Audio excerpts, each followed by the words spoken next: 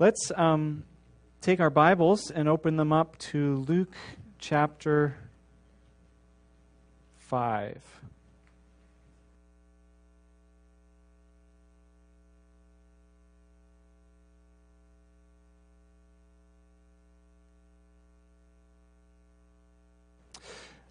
Luke chapter 5, verses 1 to 11. That's on page 728 if you're using the Bible in the seat back in front of you.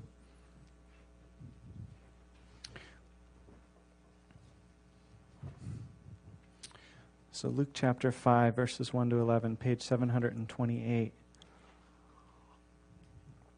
It had been a long night. I don't mind working the night shift. After all, I'm a fisherman, as was my father before me and my grandfather before him.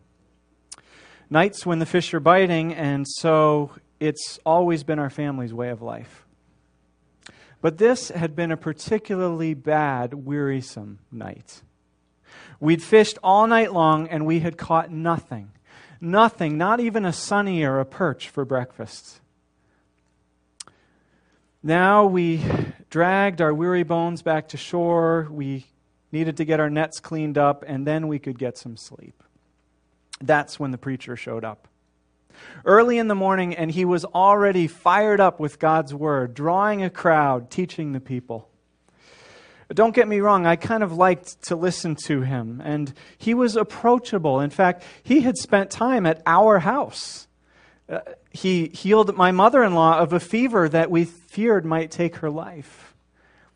No, he wasn't your average rabbi. Something powerful was at work in him, enabling him to heal the sick, to cast out evil spirits. He spoke with authority, and yet he was down to earth among the people. That's when he ruined my sleep. Here I am washing my nets, listening to him teach the people about these things when the crowd starts swelling. And so what does he do? He gets into my boat. And he says to me to row out a bit so he can teach the people from the water where his voice will carry. Well, what can I say? He did heal my mother-in-law, and he had spent time with my family, so sleep would have to wait. I row him out, and I keep her in place while he teaches on. Like I said, I like to hear him talk, not like I had a choice stuck with him there in the boat. He's talking on about the times we're living in, saying that we're living in epical days, that all God's promises for the future are beginning to come true, that the kingdom of God is at hand, and that God's new exodus of redemption is beginning to take place, and He can show us the way.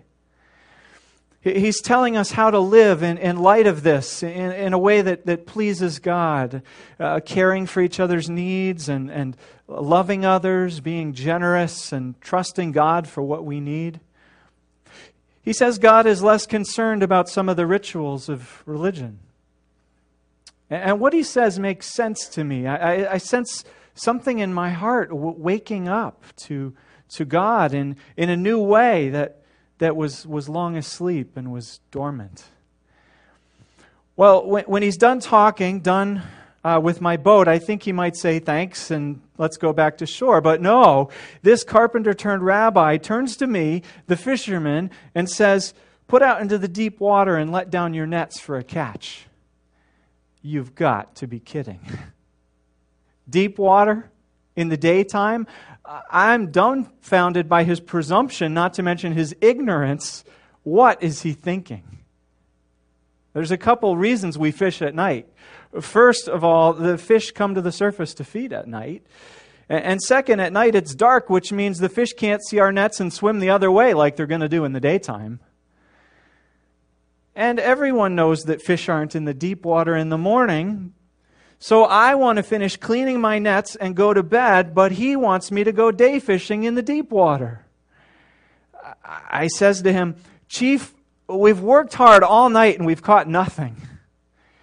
But because you say so, I will let down the nets." I don't know myself why I did it. Was I just humoring him? Was it out of respect? I don't know, but out we rowed and we cast our nets, wanting to get this over with as quickly as possible. While Jesus is there with us, seemingly enjoying his free chartered fishing trip. And then, would you believe it? There are fish. Lots of fish. Lots of fish. In fact, I quickly realized I'm in trouble. My nets are going to tear. There are more fish than we can handle. What is this preacher? A fish finder? Did he know of a new fishing spot which somehow had eluded all of us for generation after generation? Well, I don't want to give this spot away, or every fisherman on the lake will be honing in on our jackpot. So as inconspicuously as possible, I signal to our partners back on shore, James and John, and they catch our drift and they come to help. And even with all of us, we can barely get all of the fish to shore. In fact, we almost sink both of our boats in the process. They are so full of fish. Now listen to me seriously. I have been a fisherman my whole life, as was my grandfather before me. And in all of my life, and in all of the stories Grandpa told, no one ever took a catch of fish on Galilee like this catch of fish. It hit me like a ton of bricks. Who was this preacher who was a way better fisher than this salty old fisherman? Why, a few more catches of this magnitude and we could sell the business and retire. But what am I thinking? A minute ago I was cranky and I was resentful, and now I'm greedy. And that's just the tip of the iceberg. I am far from being a holy man or even a good man. And here I am in the presence of a man I can't understand. There's a godliness to him, a foreignness, an otherness, yet an attractiveness. And it was coming close. It was pressing in on my life, and it was too much to take. And so, Lord, I blurted out, go away from me. I am a sinful man. That's what I said, and I meant it. Whoever he was, he was a man of God, and he had no business with the likes of me. I looked around at my partners, the other guys in the boat, waist deep in fish. Astonishment written all over their faces. And Jesus says to me, don't be afraid. Don't be afraid. From now on, you will catch people. That was what he said. I would catch people. Wow, Jesus wanted to associate with someone like me, with people like us, to teach us a new trade, to teach us to do what he was doing, fishing for people, for God. Something in me shifted in that moment. Who I was, what my life was about. I brought in the boat, so did James and John. We were in this together, this new venture, this new life, this new mission, this new calling in search of God's kingdom. We left the fish there with our men. They could sell them. That would feed our family, my wife and my mother-in-law, while we were gone. I guess Jesus had thanked me for lending him my boat after all. But not just by providing a huge cash cow for my family, but also by believing in me enough to invite me into his company and into his mission. The truth is that all that morning, he, the preacher, had been fishing. Not just fishing for fish, but fishing for people. Fishing for me. And I guess he caught me, huh? I'm hooked. And now he's going to teach me how to catch people too. I have no idea how, but that's okay. I have a pretty good teacher. And if the catch of fish we took that morning is any indication, I'm going to do all right at fishing for people. Because Jesus, my new teacher, knows where all the fish are. So that's the story about how a simple, sinful fisherman named Simon began his new life and his training in how to become a fisher of people. So what does this story have to say to us today? I want to look at three implications of the story for us. And in doing so, I'm going to move past the language of catching people, because while it spoke to Simon as a fisherman, I don't know that it speaks to all of us quite as well. So let's think about what Jesus means by catching people. Well, he means finding disciples, right? Followers of him. I mean, think back over the story of Luke so far. We've been working through it these past weeks. We saw Jesus preach in Nazareth and get rejected there. We saw him last week preach in the week before in the synagogue of Capernaum, and he cast out a demon, and he healed Simon's mother-in-law then. And then he healed and he casted out demons from lots of other people. And in Luke 4:42, Luke tells us that the people try to keep Jesus from leaving Capernaum because they have their agenda for him, but it's not in touch with Jesus' purpose. And so Jesus leaves them behind because he's called to go to other places too. And so as you think about Jesus' ministry so far, who does Jesus catch so far in the story?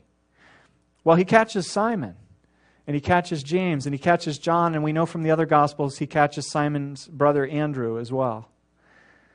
You see, the crowds will always be there around Jesus, nibbling here and nibbling there, but they don't wind up in the boat with Jesus, do they?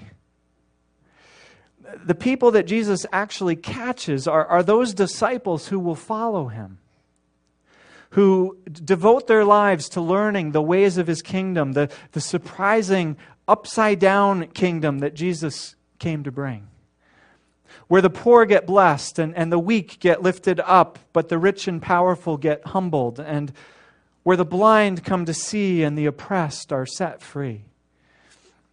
And the crowds will come and go, and Jesus does care about them. But Jesus knows that being part of the crowd isn't enough to learn to live the new ways of the kingdom with Jesus. And so Jesus gathers disciples, learners, apprentices, followers who he can invest in until they really get this new kingdom with its upside-down ways, and so that they can carry on his work into the future. As they do if you read the second part of Luke's story, which is the book of Acts. You'll see that they do quite a good job of it. And so to catch people for Jesus is to find disciples. It's to find followers who will devote themselves to learning his ways. And so imagine a church sanctuary full of people who have at one point or another in their lives had some sort of conversion experience. That's involved receiving Jesus as their Savior. And so here's the question about that church building full of people. Are they the crowd, or are they the disciples? Are they the ones Jesus has caught, or are they the ones who are still kind of around the edges, nibbling? Are they the ones that Jesus has caught, the ones who have given their lives to follow and to learn from Jesus day by day how to live in his kingdom? I'm going to leave you to think about that question.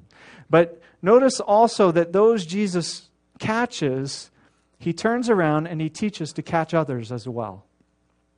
In other words, to be a disciple of Jesus involves learning how to make disciples as well. All right, so here's the implications now. 3 implications of the story about being and making disciples. The first is that the invitation of discipleship is open to sinners. It's open to sinners. When Simon says in verse 8, "Go away from me, Lord, I'm a sinful man," it isn't because Simon is being dramatic or self-deprecating. No, Simon is a sinner.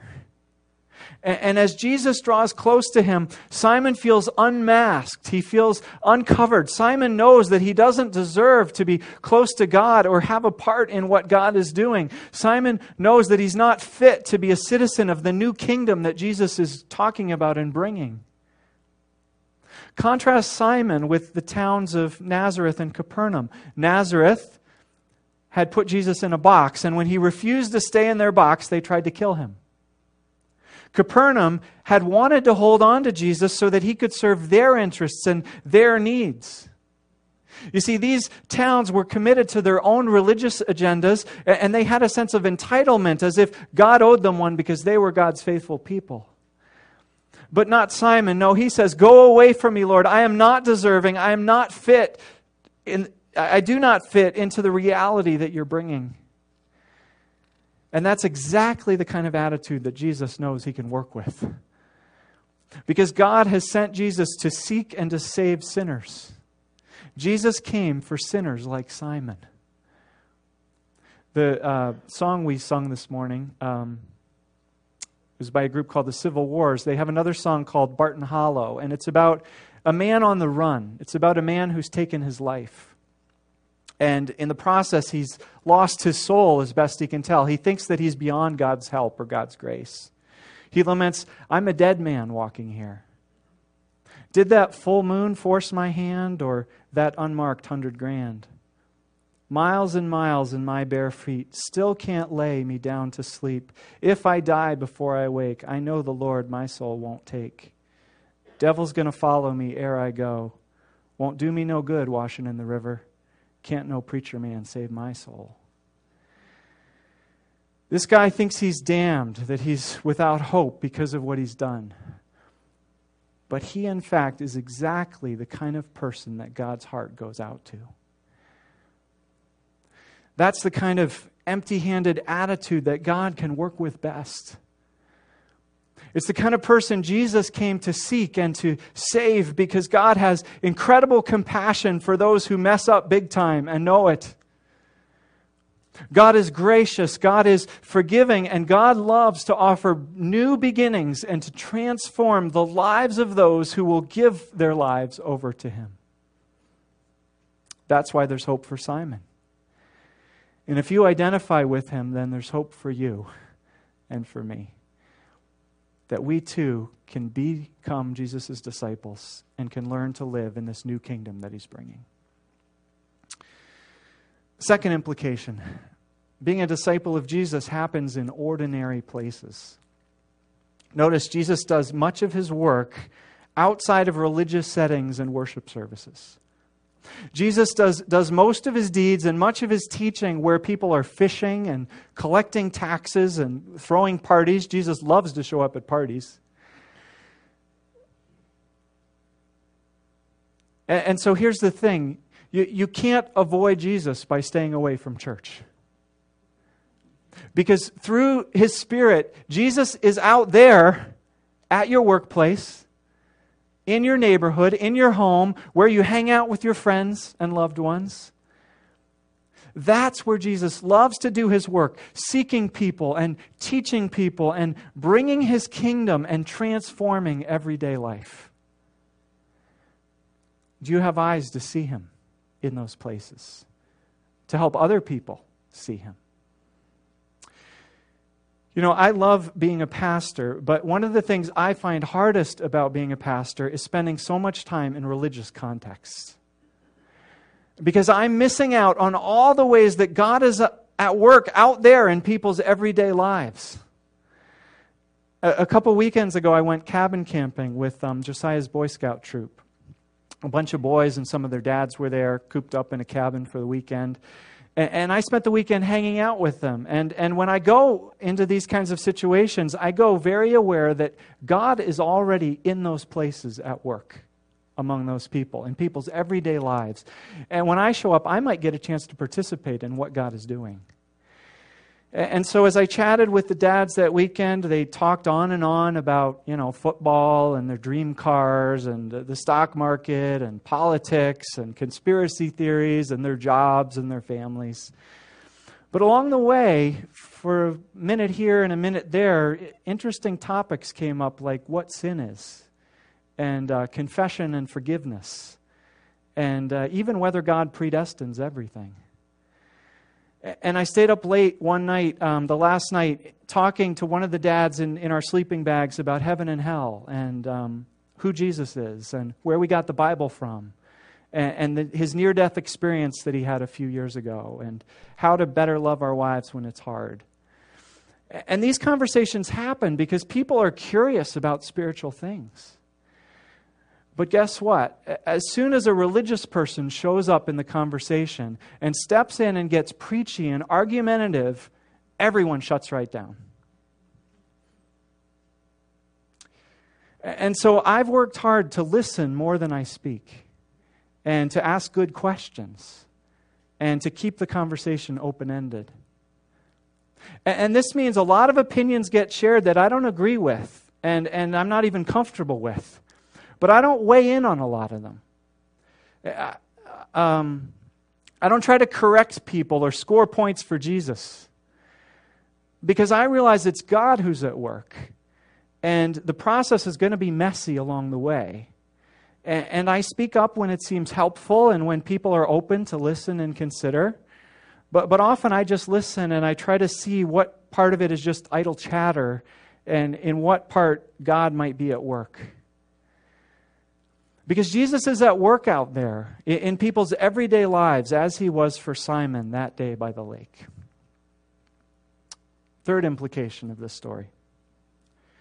Making disciples happens best in a family that's on mission together. Let me say that again. Making disciples happens best in a family on mission. Now, when I say family, I'm not talking about a nuclear family, though it certainly involves nuclear family. But nuclear families are relatively modern inventions. In Jesus' day, people lived in extended families. And he lived with his aunts, his uncles, his cousins, as well as close relationships with neighbors and workers and others. And it's still that way in a lot of the world. And even in poorer communities in the States. For example, on the country road I grew up on, my parents have lived there for 35 years. And many of the neighbors have lived there much longer than that. And my mom now takes care of an elderly lady who lives down the street who has dementia. And that lady's daughter rents my mom's basement suite. And that lady's granddaughter was my sister's best friend growing up. And the granddaughter lives with her husband and kids in the house behind her grandma, the lady my mom takes care of. And the granddaughter's husband is the guy that I worked for when I lived with my mom in Pennsylvania for a while. Everyone knows everyone else. Everyone's lives are all intertwined with one another. And that's the kind of world Jesus grew up in. People stuck together, they worked together, they feuded together too. But they were a community because they knew they couldn't survive on their own like us rich people think we can. So when Jesus is rejected in Nazareth, as we saw back in Luke 4, he's rejected by his family, by his blood relatives and his neighbors and his childhood friends. And so Jesus needs a new family. And evidently he finds that new family in Capernaum. Now, we don't know all that happened in Capernaum. We only have some highlights, but the highlights are telling. We know that Jesus attended the synagogue there in Capernaum, where the whole town went to worship. And we know that he spent time with Simon's family, probably even staying at Simon's house, and that he heals Simon's mother-in-law there. And then before long, Jesus begins transforming Simon's family into a mission base, right? One evening, the whole town comes to Simon's house to be healed, to be set free. And then when everyone wants Jesus to stay in their little town and he's prayed it over, Jesus says, no, I have to go to the other towns too. But guess what? When Jesus goes, he takes his new family with him on his mission, or at least some of them. Simon follows him and his brother Andrew. So do James and John, who are brothers and fishing partners with Simon. These guys were actually like family already with one another. And Jesus becomes part of their family and gives this family a new mission, no longer fishing, but fishing for people, making disciples. Jesus is going to make these guys into disciples, and he's going to teach them how to make disciples too. And they're going to succeed. Why? Because they have the best teacher. They have Jesus. And Jesus wants them to have an incredible catch. He's shown that through the miracle he did. And Jesus knows where the fish are. Now here's the question. How does any of this relate to us today? We're not fishermen. We don't live in the days of old wooden fishing boats and woven nets, or in a context where people live in extended families like they did then. We don't live in a context where rabbis gathered disciples to follow them around. But here's the thing. People are still longing for family today. The nuclear family has broken down to a large extent. And so people are looking to recreate a sense of family in new ways. That's why Starbucks is so popular. Not only because they sell great coffee, but because they sell family, they sell community. A place to get together with people you care about, to talk, to listen to music, to hang out. And it's not just Starbucks and its competitors, it's also the social media and the local gym and the slow food movements and 100 other movements as well. Sociologists are calling this phenomenon the new tribalism, where people, especially younger people, are forming community with like-minded people. And here's what we know. We know that living in community, living in an extended family, whether blood-related or not, is a healthier way to live. Scientists now know that that human beings are actually hardwired for this. That in their brains, they need it. We crave it as people. And we have hard data to prove that people who live in this kind of community actually live healthier lives. They have less heart disease, less cancer, stronger immune systems. And that kids who are raised in these kind of communities turn out better on a number of measures. And such communities also happen to be the best context for being disciples and for making disciples. Because again, learning to follow Jesus is not just a religious thing, it's an everyday, ordinary thing. It's got to be worked out, it's got to be figured out in everyday life, where life happens and where God is at work. That's why as a church we've started 3 missional communities. And the idea of these is not that they become committees to plan outreach events, but rather that they become families on mission together, who do life together, who figure out together what God is doing in and around them, and who are learning together to live the life of the kingdom, to be disciples of Jesus and to make disciples of Jesus as well. And by the way, that's going to be the topic of the training retreat that we're doing on February 28th and March 1st. Whether you're in a missional community or not, it's how to live this stuff out practically in our lives. So here's the challenge as we close. Family on mission is the way that Jesus worked. It's the way that his kingdom comes and gets lived out. Missional communities are one way to do that. They're not the only way. There's other ways as well. So here's the question. Who is your family? And what is their mission? And if you don't know, then what's one step that God would have you take to help you find out? Let's pray.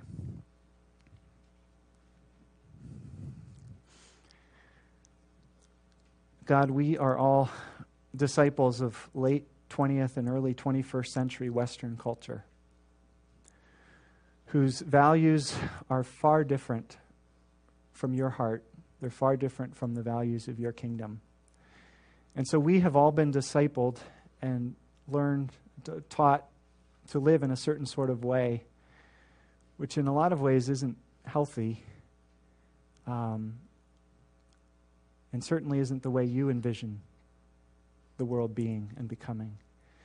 And so I pray that you'd give us open hearts and that you would teach us step by step to become your disciples. We sang earlier about I only do, actually we're going to sing in just a minute about Jesus only did what he saw the Father doing. He only said what he heard the Father say. I pray that we likewise could learn from Jesus to be that way too. Amen.